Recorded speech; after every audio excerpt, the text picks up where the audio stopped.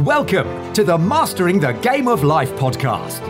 In this podcast, there'll be insights around 3 key areas to mastering the game of life: purpose, prosperity, philanthropy.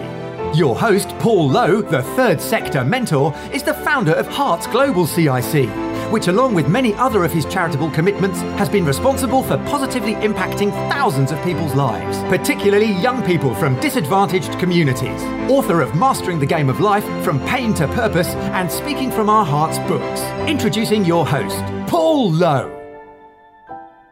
Welcome listeners to this Mastering Life podcast episode where I want to recite you a story from the Speaking from Our Hearts book, from an author called Kevin Searcy, who's based in the UK.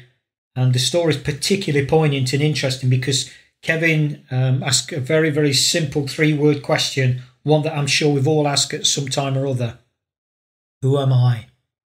So without further ado, Kevin's story. I was born in the early 1960s in a rough but tightly knit part of Nottingham known as St Anne's.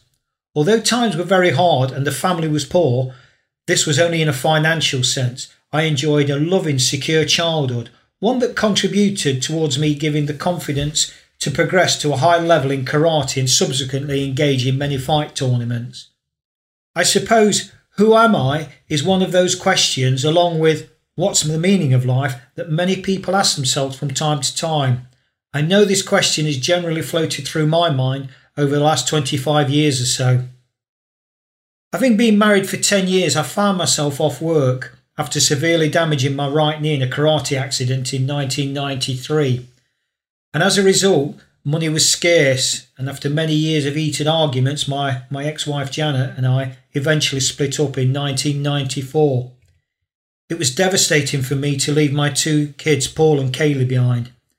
Soon after we split, I heard that Janet was expecting our 3rd child, Nicola, being born in November 1994. All I had in the world was a few clothes and a battered Robin Reliant estate car. The car I'd purchased was from, I used to race Reliance for stock car events. And the guy told me how fast it was. And I found this to be true one day, coming back to Nottingham from Sheffield, because I was stopped by the police for doing 90 miles an hour in a 3-wheeled Robin Reliant. Now separated from my wife, though, I moved back in with my loving parents, who were extremely supportive and gave me food and shelter. I suppose this was the first time I became conscious of the identity question. Who am I?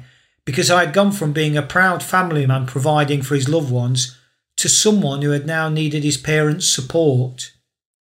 The ensuing months were painful in every imaginable way. Physically, I had to cope with the knee operation and rehab, but this physical pain was absolutely nothing compared to the emotional suffering I was experiencing due to missing my children, whom I adored. Nothing seemed to go right. I was fighting for access to see my children, and I remember wondering daily when this fight was ever going to end. Missing my kids was made even harder by the fact I knew how much they missed me too. The arguments carried on, and my kids seemed to be in the middle of it all the time. Eventually, my ex-wife allowed my children to come and see me at my mum and dad's house. I have priceless memories of sitting there on a Saturday morning watching Saved by the Bell and Rugrats, with me in the middle of all my kids, eating their grandma's special toasties. In May, it was my birthday, and I got some money from my family, and all I could think of was using this cash to treat my kids to a McDonald's.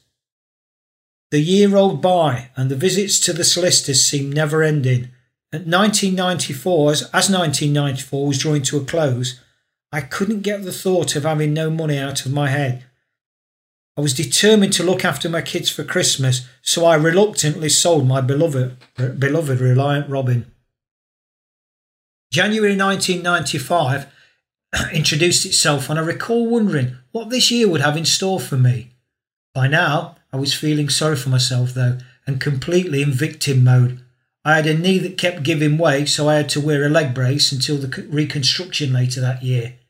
My mind had become a myriad of negative, ego-driven, self-doubting thoughts. I really could not see a future, and anyway, what good would I be to my wonderful children They deserved a better dad than I could ever be.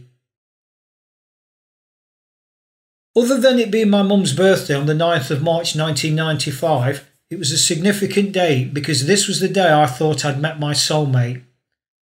I woke to the sun shining into my eyes through a gap in the blinds, dragged myself out of bed and duly wished my adoring mother a happy birthday. I was supposed to be going out that night with my friend Adrian, but I asked Mum if she'd phone him and just relay that I couldn't make it because I was ill. Mum guessed what was really wrong with me. I was skint, but was too proud to say so. So Mum gave me a tenner, and she said she wouldn't take it back, insisting that she just wanted to see me happy, going out and having a good time. Reluctantly, I rang Adrian to say I would be going out later. Later that evening, we turned up at a place called Turner's, a little club along the local Mapley Co-op store. We stood at the bar chatting away, but Adrian seemed to be preoccupied with looking at some ladies, commenting on how pretty they were. To be honest, I remember not being interested, or maybe I was just plain scared as I didn't want to get hurt again. I felt like a fish out of water as I stood at the bar, sipping my pint and trying to look confident while Adrian talked to the other ladies. Then I glanced over at the dance floor and noticed a blonde woman who intrigued me. She seemed full of life and confidence as she walked towards her friends at the bar. As Adrian and I walked towards the exit at the end of the night, a bizarre thing happened. I felt something or someone turn me around, but nobody was there. To this day, I still find this amazing and believe a spiritual presence was there to guide me. Then we were ushered out of the club and I thought I'd lost the blonde. My heart sank, but as I walked out, I heard her cheeky voice shout, "See you next week then." I could not get Blondie out of my head. The following week, I turned up at the nightclub again with Adrian, but she was not there. I didn't think I'd took my eyes off the door that night. I'd just about given up, but then in the middle of the dance floor, I saw Blondie. My heart skipped a beat as she came over to say hello. After I'd eventually established her name, Lorraine, and we swapped phone numbers, my world was then significantly challenged when she announced she was married. Nonetheless, we became friends over the ensuing months, and I loved seeing her, even if things were strictly platonic. In May of 1995, I got a letter from a housing association offering me a one-bedroom flat. At last, some good news. A couple of weeks later, with loads of support from my family, I moved into my new abode. Although I still felt isolated, I saved every penny I could, even letting the electricity run out, so I would have enough money for when my kids came to visit, as well as having sufficient to go to Turner's nightclub. However, I didn't see Lorraine for weeks. Then one day, she turned up, but seemed to be very low. She told me that she'd split up with her husband and was living in a refuge. I responded by telling her that I had a flat and she was welcome to visit any time she wanted. Over the next few weeks, we found out we were falling in love and eventually shared a kiss. Then Lorraine pulled back and left. Confused and hurt, I sat on my little step outside my flat watching every car that passed, hoping she would return. But the anticipated reunion did not materialise. I subsequently found out that she'd gone back to her husband in a last-ditch attempt to make things work. As devastated as I was, I fully understood her need to do the right thing by her kids. The paradox being, though, that although I totally embraced this value, it felt so wrong. The next day, I was sitting on my settee feeling like a lovesick puppy when the doorbell rang. Yes, it was Lorraine. She bounced into my arms and blurted out that she tried to make things work but just couldn't do it anymore. Now the only part of my life missing was my kids. Shortly afterwards, I moved in with Lorraine. We started to gel as a family and I managed to get some voluntary work at the Greenway Centre in Sneinton, Nottingham. Although the work wasn't rewarding money-wise, it was definitely powerful to know that we were serving the community and people less fortunate than ourselves. Slowly but surely, I got my confidence and self-respect back. My identity as a strong but sensitive and caring family man was beginning to emerge again. Prosperity is usually associated with people's financial wealth, but for me, this couldn't be further from the truth. The love and security we shared as a family, spanning nearly 2 decades, was absolutely priceless. In 1999, Lorraine and I were blessed with a beautiful daughter of our own, Julia, and life seemed idyllic. I then had the confidence to start my own business, repairing and selling computers, and prosperity started to present financial rewards.